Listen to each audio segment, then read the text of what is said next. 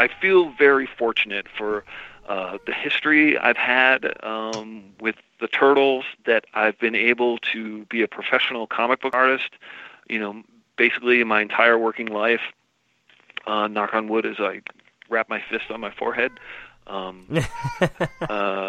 a really, really lucky guy, and it's especially to work with this group of guys. It's just been amazing, and the fans have been great. I've traveled a lot.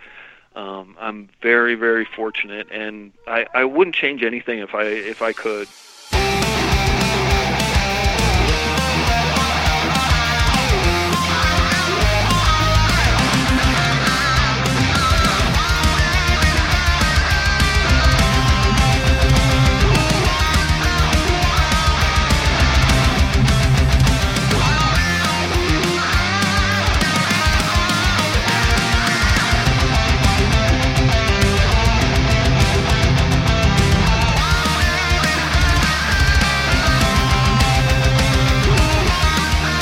Dudes, Michelangelo here, the master of the whirling pizzas. And you, my friend, are listening to Turtle Flakes, a bodacious bowl of Ninja Turtles goodness, brought to you by my radical dudes, Rob and Josh.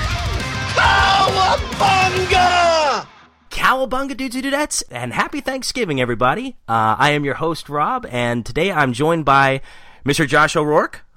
Hi. And Mr. T, how you doing? Hey!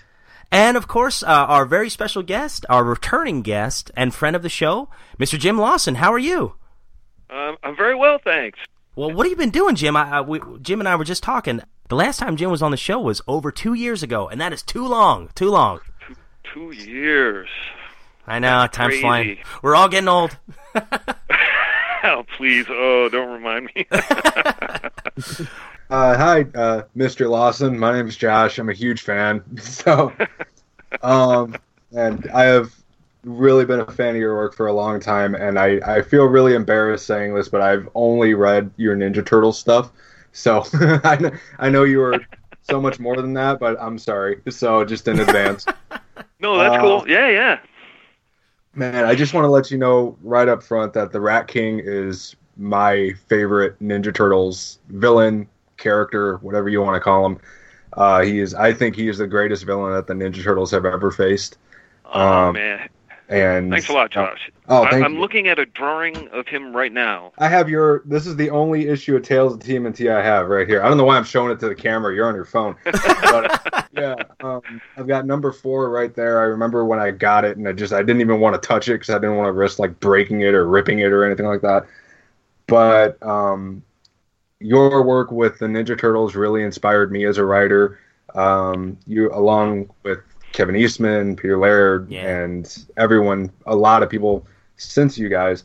And I wanted to know, first and foremost, dealing with the Rat King character, I wanted to know, what is it like seeing a character that you've created taken over by other creators, most recently with the Nickelodeon cartoon or the IDW comic book series, and have you had any input with the characters? Anybody consulted with you? And just how do you feel about seeing new interpretations of your character? Josh, I'll answer one of the later questions first. No one from Nick or IDW has contacted me, for any kind of input with him. It was kind of weird. It was, I guess I'm not. I gotta confess, I'm not following the IDW comics too closely at all. Other than at shows, I'll ask people what they think, and a lot of people are still reading Turtles, and they're really liking the new series. That being said, my kids, even though they're all grown up now, they're fans of the cartoon show that has most recently been on, and I guess just ended. And I know the Rat King character, boy, from that series is pretty dramatically different than my guy, appearance-wise at least. And I gotta say, I can't kind of wrap my brain around why they gave him the look they gave him It's kind of weird. I always say he looks kind of like a Mexican priest or something like that in his getup now. But I did catch one of the episodes, I think this past season, where you guys are probably familiar with it. Splinter falls into like a crevasse or something like that. Mm-hmm. And Raccoon kind of shows up to him, and Splinter's injured, and it was very, very reminiscent of the Tails issue that you're probably holding, Josh. And so I kind of thought that was cool. That they, I guess, kind of use that as source material. Mm-hmm. But I mean, how does that feel? I mean, that's your baby. I mean, that was your creation. I'm just curious, like when you see something like that on the TV, for massive audiences, like what goes through your mind? It's kind of,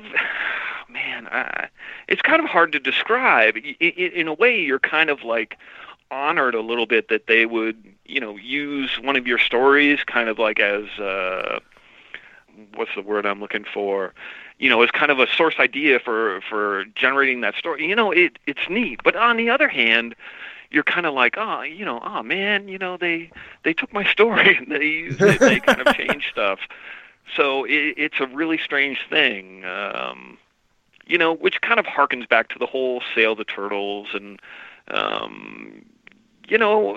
that was a really tough time. I don't know, Josh, we've talked about this before on the show, but I really kind of struggled with that period back in 2009, I guess it was. Yeah.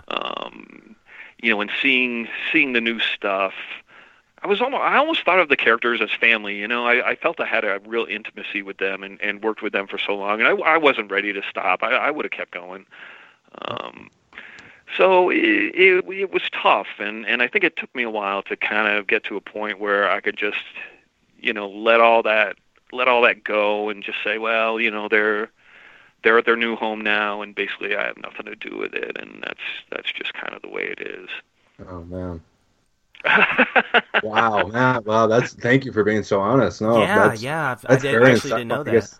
I never thought about that because just us as fans, we just see, oh, here's new Turtles, and I mean that's enough for us. And I guess, personally speaking, I never thought of what you guys, the people who created the original template for what we love so much, how all of you felt. I mean, I'm sure you all felt differently. Yeah. Do you have any interest of working with IDW? I mean, if you ever got the call, would you do like covers for them or maybe write or anything like that? I have done covers occasionally. They've reprinted a bunch of the Mirage content, and originally I was getting quite a bit of work from them. I think they kind of had this attitude where if you're one of the artists on the interior, you could be asked to do the cover work. But lately that's all dried up. Oh, okay. Yeah, they haven't asked me to do anything. Gosh, I'm trying to think back. Maybe since like that 30th anniversary book, I think I did a little short. Yeah, a really? couple years ago. Yeah, I did something for the Heroes Initiative, but that was about it. That was just like a splash page. But well, see, that's something I kind of wonder about, because here you are, you just said it a minute ago that you weren't ready to let go. I mean, you were still ready to draw and write Turtles comics. I don't know the specifics and how everything was sold over to Nickelodeon, but you were one of the founding fathers of this. Yet at the same time, Peter Laird was the one that sold everything over. And has anyone ever asked you to even write a story at this point? I mean, was that anything? No. That blows my mind, because you're one of the founding fathers of this. In my opinion, this is one of those things where it's like you were ready to go. You were still in Turtles mode at this point. Yeah. That's a great way to put it, in Turtles mode. As a matter of fact, let me say this. As part of the sale agreement, the contract Peter signed with IDWs, Peter still has the rights to do Turtle comics, should he decide he wants to do that. Right. And the way I always thought of it, and I think the way he kind of thinks of it, as continuing Volume 4. And, Pete has talked to me about wanting to wrap it up Keep in mind, though, this was years and years ago. Mm-hmm. So, since the sale, I've kind of been doing my own thing, and, it's going okay, but, I'm known for turtle stuff, and I think that's what people know me for, and I don't know. So anyhow, a couple of years ago, I guess it was a couple of years ago, maybe after we talked, I don't know if I told you this story before, I think it's more recent. I was talking with Steve Levine, and, we kind of talked about the situation with Peter and how he can do books, and we decided we might try and pitch him, allowing us to do some more turtle books. Oh, no way. And Wow. yeah, so actually, it was kind of funny. So I wrote up, I don't know, there was 2 or 3 turtle things. I'm trying to remember back now, but I think one of them, I want to say, was a continuation of Volume 4, although I'm not sure that's quite right, because I knew Pete would have a tough time with that. And pitched it to Pete, and Pete seemed he was kind of hesitantly agreeable to this, and made him the pitch. Wrote up the storyline, and he looked at it, but then decided no. And then I think in the Turtles' history somewhere, maybe back when they went to the Utram planet, I think intentionally Kevin and Pete at that time, this is a long, long time ago, left some kind of void in the timeline that could potentially be filled with a little mini series. And so he mentioned that, so I went and wrote a pitch for that, like Turtles, I don't know, Turtles in Space or something along those lines. Boy, I'd have to go back and look at the pitches I wrote him. And he kind of turned me down again for that. So I have made the attempt to try and approach Pete to do more Turtle stuff, and he's just not in a place, I think, where he can, I want to say, accept someone else doing the Turtles, but I'm not sure those are exactly the right words. But anyhow, he kind of knocked me down. So there was a try on my part and Levine's part to do more Turtle stuff out of Mirage, but we'd probably do it as Kickstarters or something like that. I was trying to make it very, very, as little effort for Pete as possible to have him go along with it, but it just didn't work. Right. Well, even with that said, I mean, it sounds like you've been able to work with the Turtles in some degree, because we're really excited to talk about TMNT Origin with Andrew Modine and everything. Could you kind of tell us what's been going on there as far as your involvement goes?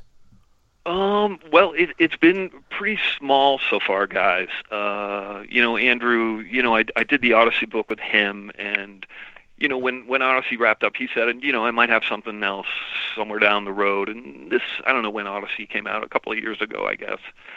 And so, he had me do up some, design drawings, and that's pretty much where it sat for a couple of years. And then, out of the blue, he contacted me more recently, and said, we're ready to go, and these are the designs I need. I guess I think he pitched the book as an Indiegogo, if I'm not mistaken. Yeah, definitely. Yeah. It just recently got funded about a month and a half ago. Yeah. And so for that pitch, for that Indiegogo pitch, he had me do up several pages. Let's see, as I walk over to my desk, I can actually see the work I've done for him. And the book got funded, I guess, and since then he's had me do a few more pages, although it's pretty minimal. I think I've only done 14 pages so far. As I look at my photocopies here, yeah. And I'm looking at the script he sent me, and it's pretty small, so I guess it's just those first 14 pages. So yeah, I don't know. He's told me that, it might be sporadic, we might knock it off a little bit at a time, but, he has...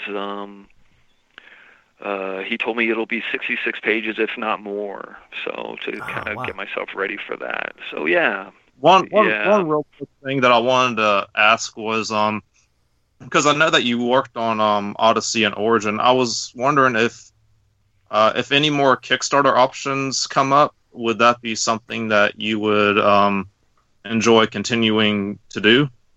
The Odyssey and Origin type comics? Yeah. I gotta say I have had and am having, a lot of fun on these books. I don't know how Andrew Modine gets away with it. Another thing that I wanted to ask you was, like one of my favorite video games is actually Ninja Turtle Smash Up for the PS2, which is kind of like a Smash Brothers sort of fighting game. And I noticed that in the in-game cutscenes, they actually used your artwork to tell sort of story. I was wondering, for you personally, what was that like? Because I know that the game also came with like a free Tales of the TMNT comic. Yeah, that little mini comic there. Yeah. That was a lot of fun. Oh man, Thaddeus, though you're asking me to remember something from a long, long time ago. But I remember that was a really fun project, and didn't it have like the cutscenes, some kind of like limited animation to it or something like that? Yeah, it was almost like a black and white stop motion comic. But it was like the whole entire story was like your artwork. I thought that was really cool. Yeah, I can't even remember how that job came about to me, but I remember having a great time with it. And I'm not really a video game guy, but I remember they were sending me like the animations, they'd send me an email with it, attached so I could like check out the animations and stuff. And it was really, really cool. I love that stuff. I would love to animate. Right. And I had one other quick question. I know that the Rat King personally hasn't been in any TMNT film, but I'm asking you, since he's kind of your baby, if by some chance we get the Rat King either in like an animated movie or another live action movie, like how would you write him? Like what would you like to see as far as like they do a story with Rat King and they incorporate it into a movie? Like how would you do it? That is, I probably kind of like to treat him the way I was trying to do in the comic, where he was he was kind of a little bit crazy and delusional, and with he'd kind of taken on this identity of the Rat King. He'd kind of like lost his humanity, but he was delusional. He was just trying to adopt this other personality where he thought he was strong and fearsome, and yet kind of a sympathetic bad guy at the same time. You kind of felt sorry for him, that he'd come into this situation where he kind of lost himself.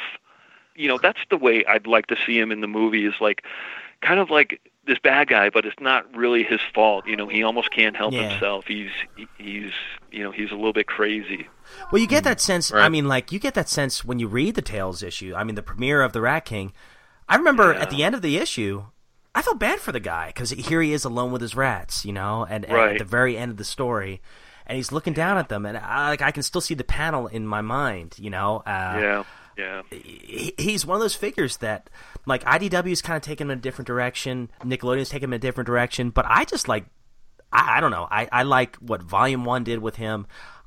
Personally, I like villains that you can kind of, yes, they're crazy, but you can see where they're coming from in some aspects, and you can't help but feel sorry for them. And I think, I don't know, I would love to see something like that again, just a new take on the Rat King, and hopefully one of these days you can write another story with him.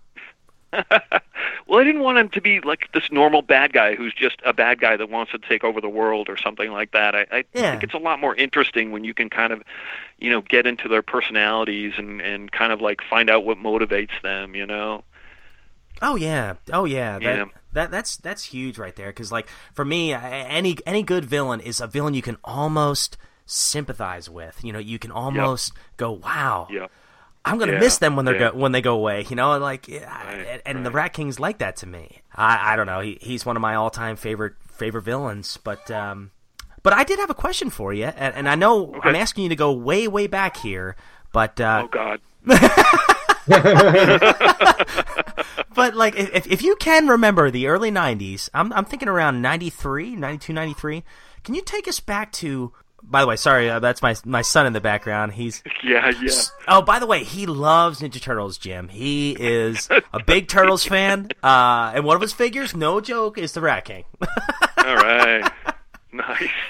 But But I was going to say... It's a very scary action figure, by the way. But you did a good job. Yeah, with the red eyes. Holy cow. Yeah. He's got tarantulas and everything on him. God. Yeah, the rats everywhere. Yeah. Yeah. Well, I was going to ask you, could you take us back to the whole Volume 2 era? Like, how did that come about, and how did it feel being the main man behind it all? Oh man, guys! I'm sorry. I know. Hey, it's been 2 years. I gotta get you. I gotta look at these books. Hang on a sec. Oh man, I'm looking at my collected books here. Oh man. Well, for me, I just started rereading them again, and I remember reading the second issue, and there's one scene where Leonardo is watching a drive-by shooting, and then the third issue is Michelangelo, and he's so worried about everyone kind of splitting up because, I think it was Raph or somebody wanted to go live in the apartments with Shadow, and Leo wanted to live in this new section of the sewers. Everyone's splitting up, so there's a lot more character-driven stuff. So I was just wondering, like, what was your main vision for Volume 2? First of all, who approached you to do everything? Because you drew it and you wrote it. This is right after Kevin and Peter here. What was that like? How'd that come about? And secondly, what was your grand vision for Volume 2? Everyone associates what you did with the Turtles with Volume 2. Of course, and then eventually Volume 4 and Tales of the TMNT and everything. I think it just happened because everything was going so crazy at the time, and Kevin and Pete were kind of, involved with all the licensing and all the craziness. And, I think as well, they probably had like different visions for the Turtles. And, they were working together less and less.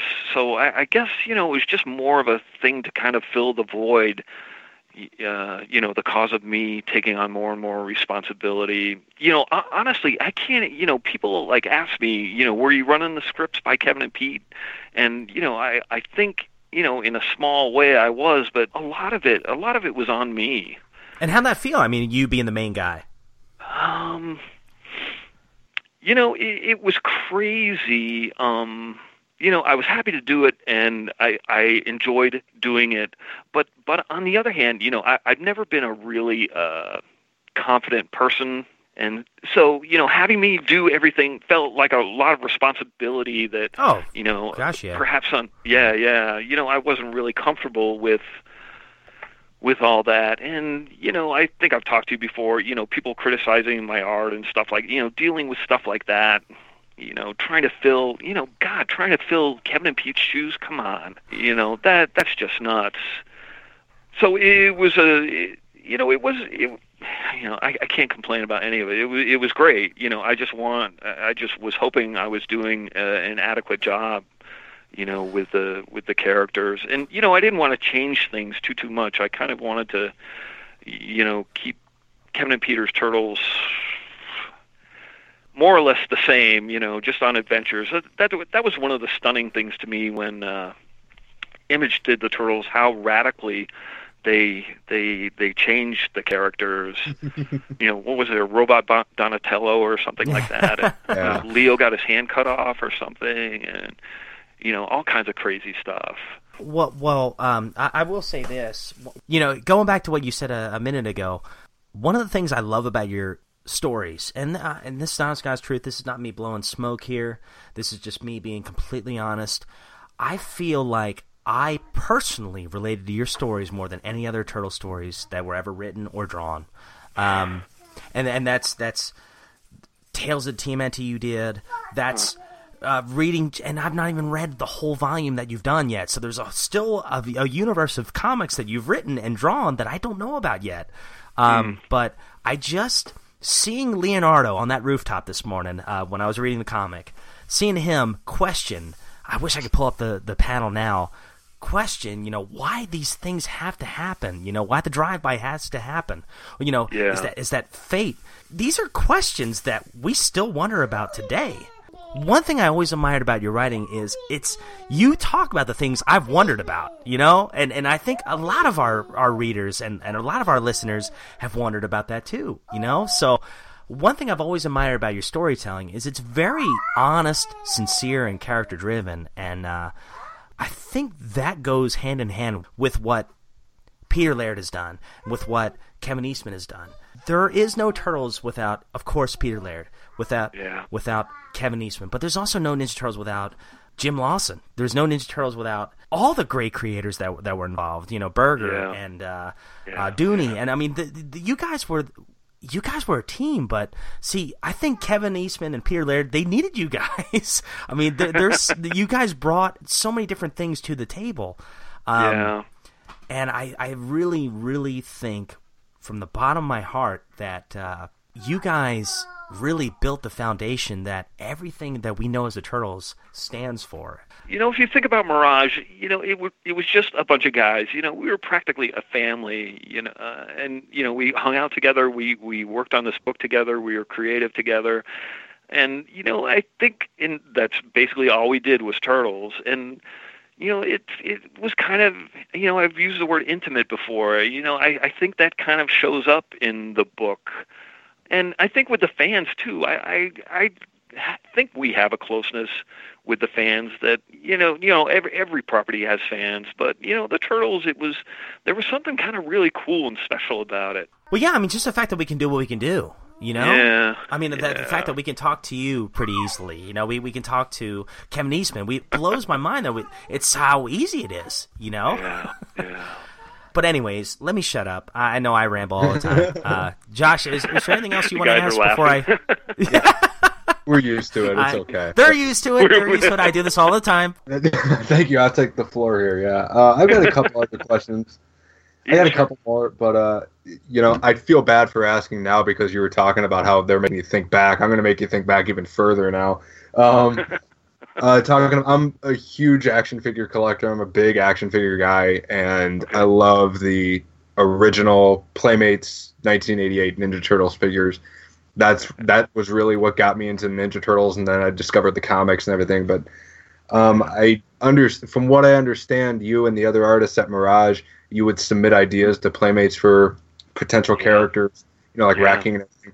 And I was just curious what that was like when you would submit a design for a character, and however much time would go by, a year later, you would actually see that figure that you created a concept for, and you could hold it in your hand. I was just curious, what was that like for you? Because, I mean, I could think of just, I would love to be able to design an action figure and pick it up at Target and be able to hold it, I mean, what was that? It was everything you'd think it would be. It's just mind blowing, Back then, I was just a kid, and Rat King was the figure that I had made, and it was just crazy. Man, I can barely remember when he came out though, but how cool it was. That was a really special time in the studio. Everyone was kind of going nuts, and everything was crazy. They made the Rat King figure, and back then, I think it was before Mirage got too business-like. So it was just us guys, and I can remember getting a check for $40,000 for the Rat King figure, and wow, that was on royalty of sales, But soon after that, they brought in a business guy, and they made us all sign work for hire contracts, and then we didn't get money anymore. We got money to design the figure, but there was no more royalties after that point. But that's crazy, right? Yeah, that's kind of impersonal there. But thank yeah, you very it was. Much, but I hope you don't expect to get paid for that, man. But yeah, that was kind of about it for me for the figures. I can remember it. The money was so good if you could get a figure design that a bunch of the artists here just concentrated on making figures. So there was Ryan Brown and who else was designing them at this time? I think Mike Dooney designed a bunch of them as well. Oh, okay. Yeah, so it was kind of weird, Me at the time, I can remember, suddenly everybody was furiously trying to draw up figures and submitting as many figures as they possibly could. And I can remember thinking, oh, man, I don't want to be that guy that, you know, Yeah. is just going after the money. So, and I love the comics anyway, so I kind of decided that I'd concentrate my efforts there. Was Rat King your only figure that you submitted? Yeah, that was I might have submitted a couple others that didn't get made, but that was the only one that got made. There weren't many, but I'm looking at a car up on the wall. I actually designed one of the turtle vehicles. I've got What, really? What? Yeah.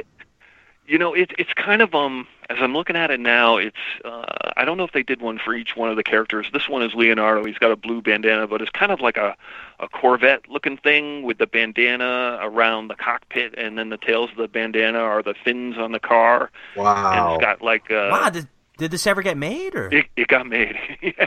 what? I gotta Yeah. go buy that. Is this I gotta the classic find line? I don't know what it was called. But it's got, you know, the big engine sticking out of the hood with the 8, velocity stacks kind of, and big crazy looking pipes coming out of the side of the car. But yeah. Did you design any of the turtle motorcycles or anything? No, I didn't do any of the bikes, crazily enough. Yeah. Yeah, I know. I was thinking because you're a bike guy. I was thinking Yeah, you would have designed at least one. Yeah, you'd think.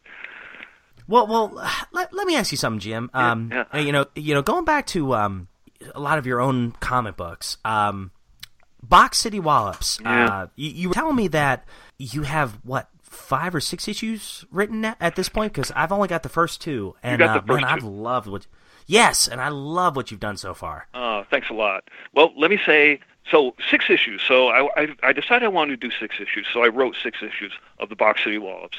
And I said to myself, you know, I want to do like a superhero book. I don't know if you think of the Turtles as a superhero book, but, you know, I was Yep. like, well, I've never really done something like this before, so I'm going to do it. And then I got in my mind, I want to do single issues. And I think Yeah. that's where I went wrong. So I go back to Kickstarter. I've kickstarted a couple of books previously, and I was like, well, how am I going to do this? So I figured I'd do 2 issues at a time. And I did the first 2 issues, and the campaign was successfully funded. So then I did the next 2 issues and went back to Kickstarter, and it was kind of a weird thing. It seemed like it wasn't going to get funded. You know, right near the end, you get a little boost, and Yeah. you know, honestly, it was pretty obvious it was going to be really tight and questionable as to whether or not it was going to make it. And you know, really nice. I had people, you know, approaching me like, you know, if you want, you know, we can kick in extra money to get you over your goal and get these books published. And you know, I refused. I was like, no, you know, just let it run out, and we'll see what happens. And honestly, you guys, I could have done it myself. I think I came $150 shy of meeting my goal. But in my brain, I was like, well, I'm going to have to go back and do it for issues 5 and 6, and will it make it that time? And I was almost that was a weird thing for me. I was almost like, maybe it's best if I let this campaign fail and maybe relaunch it as a trade paperback, which in hindsight, I should have done it that way to begin with. It would have been one campaign. I could have, you know, I was going to do the art anyhow. I'd only have to worry about it once. And it seemed like people probably it would be a little more saleable. People would like it better as one book. So anyhow, issues 3 and 4 died. And I stopped. At that point, I was kind of wondering what to do with myself and the Wallops. And I stopped work on it for a while and was thinking, maybe this will just be another thing I tried and failed at.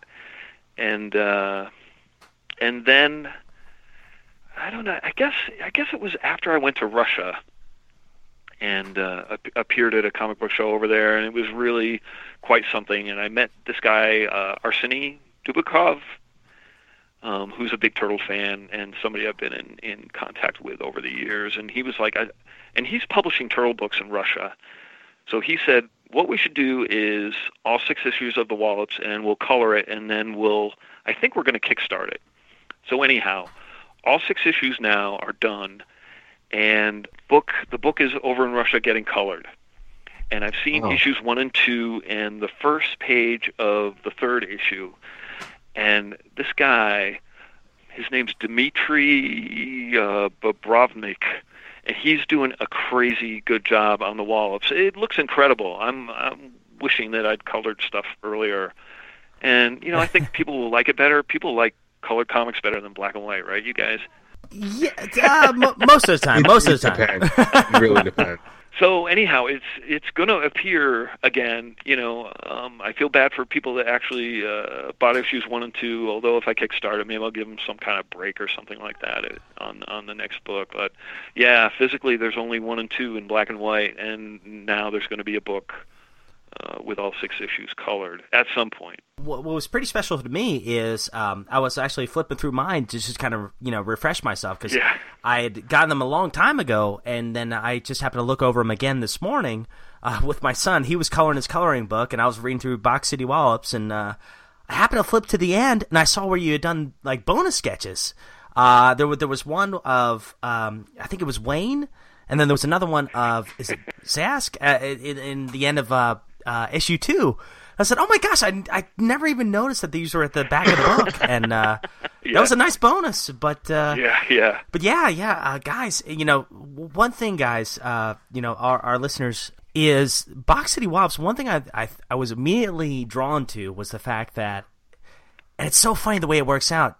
Josh and I were just talking about this in the Man of Steel movie, and how here it comes back to Superman, but how with superheroes, a lot of times things are kind of glossed over and lives are lost kind of indirectly. Yeah.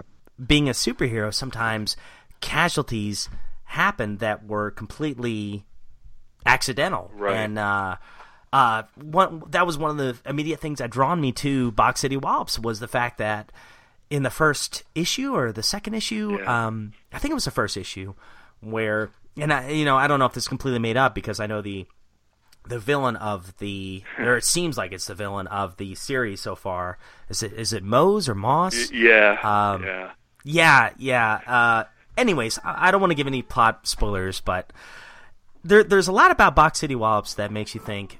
We have these superheroes here that are trying to do the right thing, and are very meticulous in trying to do the right thing, but yet people still get hurt, or at least it seems that people still get hurt, and how they respond to that.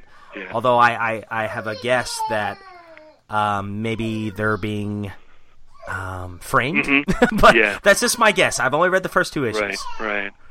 When I did that book, I had the idea of, kind of like I wanted to, people have done this before, approach superheroes as if they're a real actual thing, with the, concerns that would come with that. So, once again, as I like doing with the Turtle characters and, anybody else, I like getting inside their heads and, dealing with real kind of situations and possibilities. And, I had that weird thing where, they're actually, concerned about their reputation as it relates to, their online sales of whatever products, they're trying to, they have like a website and store, and they're like, how are the T-shirt sales and how many likes are we getting, blah, blah, blah. Although somebody told me they didn't like that part of the story. But, Oh, see, I love that. That's great. But, there are these casualties, and, obviously, if, superheroes are fighting downtown, there's going to be people killed who are innocent bystanders, if buildings are falling and whatnot. And I did set it up as, you don't know if they're being framed. I think Wayne talks to the other 2 team members about that. He suspects that Maz Aiko guy, actually put them there in the building, to get them in trouble. Yeah. Because in the story, the team works for Box City, but they want the job in Miracle City because it's I guess, it pays more, or, it's a better gig or something like that. I kind of get into it a little bit in the story there. And, I have a thing where, Wayne, does he have a drinking problem? Oh, wow. We don't really know at this point. Yeah, and issues 3 and 4 are kind of about Nola Root, the kind of warrior chick. They deal with her background. She has kind of this crazy military background. And, Well, yeah, that's a really cool spin on superheroes. 'Cause, you know, how often have you heard of a superhero with a drinking problem? I mean, you just don't hear that much, which is awesome. That's what I'm talking about. Well, you know, plus too, like sports teams, you know, cities have like their dedicated sports teams. You know, in this scenario, cities have like dedicated superhero teams, and they're like free agents who can travel around, and you know, the superheroes are paid and, you know, given a place to stay or get benefits and whatnot, and you know, that might be the way it would actually work in the real world. I don't know, but. That's cool. That's again a take we've never seen before. I mean, I've personally never seen that before, so that's really awesome. But you know, going back to Box City Wallops and a lot of your projects you've done, you know, what's your process in going into self-publishing? I mean, is there any advice you could give to any of our listeners who happen to be writers or you know, artists who are hoping to, you know, self-publish? You know, it's. I guess we got to go and talk about the internet, and that there's this great place you can go to get eyes on your, you know, your idea, your creative idea. You know, the bad thing is there's tens of thousands of other people out there doing the exact same thing you're doing, and how do you get your thing noticed? You know, Kickstarter seems to be a good thing. You know, let's see, you want to go get your own thing done. Yeah. You know, I guess I would try and put something together, some kind of presentation together. Maybe go to comic book shows, get feedback. I know there's this thing called DeviantArt. I have no experience with that, though, where I think artists can go and have other people kind of look at their work and like it or dislike it. And what do you do personally? Like, do you write the comics first and then try a Kickstarter, or do you maybe put a couple of sketches up and then put the Kickstarter up and say, hey, here's my vision? My experience, you know, right now has been to actually get the work done and then put it up on Kickstarter.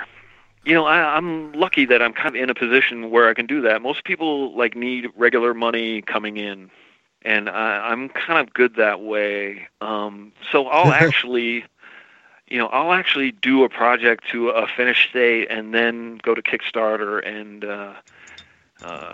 you know, ask for money there just to help with like the printing costs and whatnot.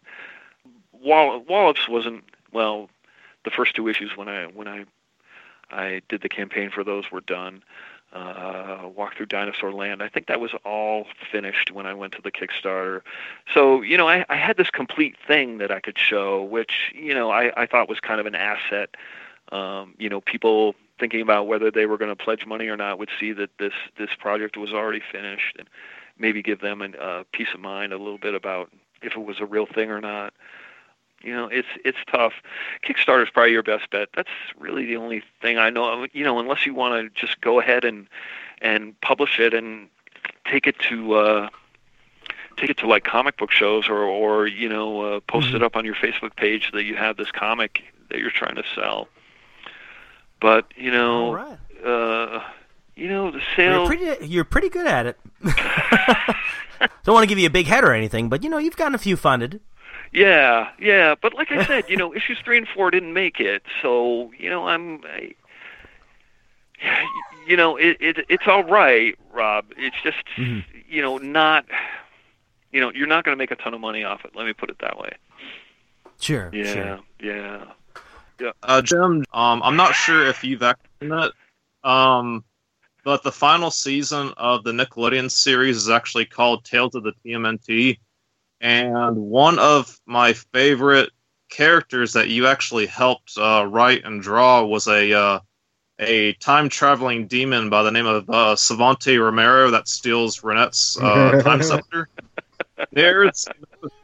If you get a chance, I want you to watch it. And it's actually going to be on the final DVD, where Savante Romero meets up with Dracula, Mummy, and Frankenstein and tries to take over the world. And it kind of threw me back to a lot of the Savante Romero arcs that you worked on the Tales of the TMNT. if you get a chance, watch the episode, and I guarantee you will have a smile on your face. And one other quick, Yep. Not sure if you do a lot of Comic-Con visits, Mm-hmm. but if you're ever in the Florida area, there's a Comic-Con that's about an hour away from my house in Pensacola, Florida. It's called Pensacon. Really, it's about, I think, like 3,000 people. Really family friendly, and they're always taking TMNT guests. I know that they actually had Guy Gilchrist was down there this year, as well as Judith Hogue. Oh yeah, I love Judith Hogue. If you're ever looking for like, just like advertisement for like your art, definitely reach out to them. I'll go ahead and give you their site. It's pensacon.com. You can reach out to them, send them an email about booking. And dude, if you ever want to, like I said, I don't know how much you travel, but if you ever want to just, come down there and just visit, dude, I'll gladly stop by and see. It's funny. In my situation right now, one of the old masters of the Turtles and stuff, I do get invited occasionally to cons. I don't do many, maybe 4 or 5 a year, I want to say. And I'm lucky enough where people will reach out to me and say, hey, they'll pay for my flights and give me a table, and so I'm there. So I'm kind of lucky in that situation. I'll pretty much go anywhere that will pay me to go there. Oh, really? Well, okay. We'll figure something out for Knoxville. Oh, well, awesome, man. Well, since we're on our, I guess by the time I edit this and everything, it'll be close to Thanksgiving time. So Jim, the last thing I wanted to ask you, and first of all, thank you so much for being so candid today. It's been awesome, man. Let me ask you this. Okay. As not only like a TMNT creator, but as just a comic book artist and writer, what are you thankful for this year? Oh man, you had to ask me like a tough question. And it's like, I am really thankful. I've got 3 great kids. I've got a lovely wife, I've been married to for 30 years now. My kids are all healthy. They're all doing well. And of course, I'm thankful for that. And, honestly, in talking with you guys, I don't know, I the way I come across might be like, maybe a little bit sad about the way things are now. Maybe, I lost the Turtles, my friends, and, now here I am, trying to sell my stuff, and, it's going okay, but, it could be better. And I hope I'm not coming across as a depressed guy, because really, not at all. I feel very fortunate for the history I've had with the Turtles, that I've been able to be a professional comic book artist, basically my entire working life. Knock on wood as I wrap my fist on my forehead. I'm a really, really lucky guy, and it's especially to work with this group of guys. It's just been amazing, and the fans have been great. I've traveled a lot. I'm very, very fortunate, and I wouldn't change anything if I could. It is what it is, and I'm really grateful. So I'm thankful for all that as well. Well, honestly, you're one of the hearts of the Ninja Turtles. You always will be, and I thank you so much for coming back on, and I'm just thankful for you. I'm thankful for all the wonderful stories you've written over the years and drawn over the years, and I'm just so thankful that I can even get to talk to people like you and to people like Kevin. All the wonderful creators we've gotten to talk to over the years, and it's just a blessing to see that here we are all these years later. The Turtles mean something to us all individually, Yeah. And I can't thank you enough for coming on the show. And I guess to end the show, there's only one question I need to ask. It's a question we all want to know. Is Jim, what type of pizza are we going to have to close out another totally tubular episode of Turtle Flakes? Oh, well, in honor of Thanksgiving, we got to have like a turkey and stuffing and cranberry sauce. pizza. Absolutely. That sounds good. Well, all right, dudes and dudettes. Well, here's to hoping you enjoy your turkey and stuffing and cranberry dressing Thanksgiving pizza, dudes. So, cowabunga. Cowabunga. Cowabunga.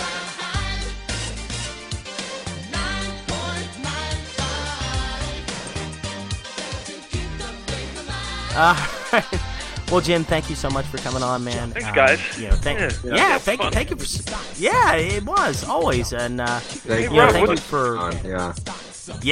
Absolutely. What's the deal, Rob? Are you pregnant again? Well, my wife is. Yeah. That's great. I've got a. Yeah. Well, thank you so much, man. I've got a little one on the way, and it's crazy. Chris Beth's progesterone levels were super high, and they thought that it could be twins or possibly even triplets at the time. Oh, God. And I thought, oh, God.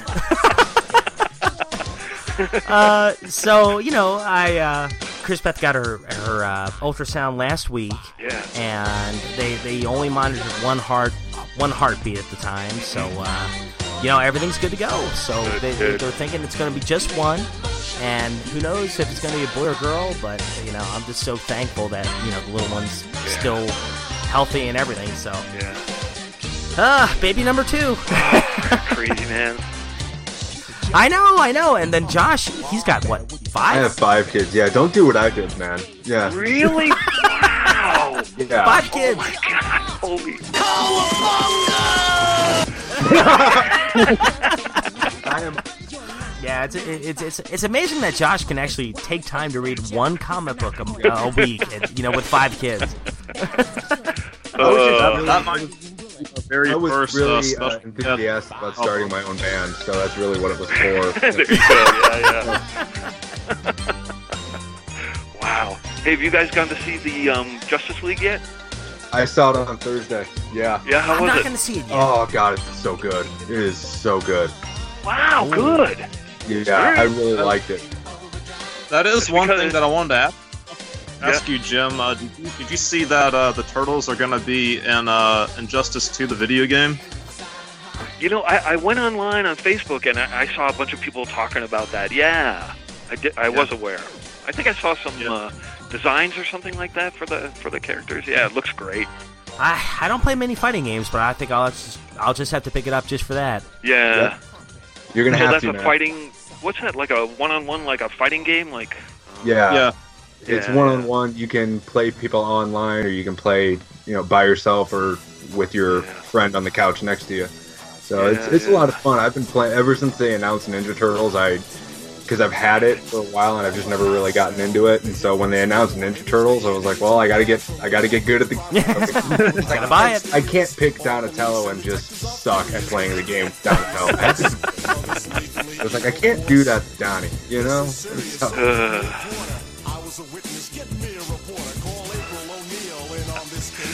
Baby. I hope you don't play. Sorry, I had to know. So, like, oh my God, I love the Rat King. Oh, dude, he hated the Rat King. No. Yeah. Well, you can see, oh man, the marketing people and the guys who want to sell product, they got a hold of this thing and they changed it around, just, the goal to sell action figures, whatever. That Sure look cool though. Yeah. There's that. Did you actually get to see the Rat King in the cartoon version? He looked like my Rat King, right? The old Rat King there with the red hair or whatever. Yeah, he was cool, man. When he's playing a flute and everything in control of everything else. Oh God, that's right. Wow, yeah. Oh my God, yeah. Sorry, I didn't mean to bring that back. I'm sorry. What was actually cool about the Rat King was that even though he wasn't in the new 2014 film, he was actually in the video game based off of the film. He's actually I think before you fight Baxter Stockman, he's actually one of the bosses that you fight, and his design is kind of a throwback to the Tales series. So yeah, I thought that was really cool that they had. And this was in relation to the 2014 movie, you said? Yeah, they did like a video game for the Nintendo 3DS, and they actually added Slash and Rat King that weren't in the movie, but they added them like in the game as exclusive bosses like for that game, and I thought that was kind of cool. That's cool. Yeah. I'll have to like Google that. Yeah. Real quickly, if you don't mind, about your racking design, I just always wanted to know: was that a conscious thing on your part to just make him so jacked? I mean, he is huge. He's buff. No, it's just like in comic books, all the guys, it seemed like have to have, they're overly muscled, and I don't know, it was nothing conscious, really. Yeah. It's like this dude is basically a spirit who's afraid of rats, but he is pumped. I know. Was he pressing like tree limbs and stuff? I know. Oh God. Rises out of the water, he looks like Schwarzenegger or Lou Ferrigno or something.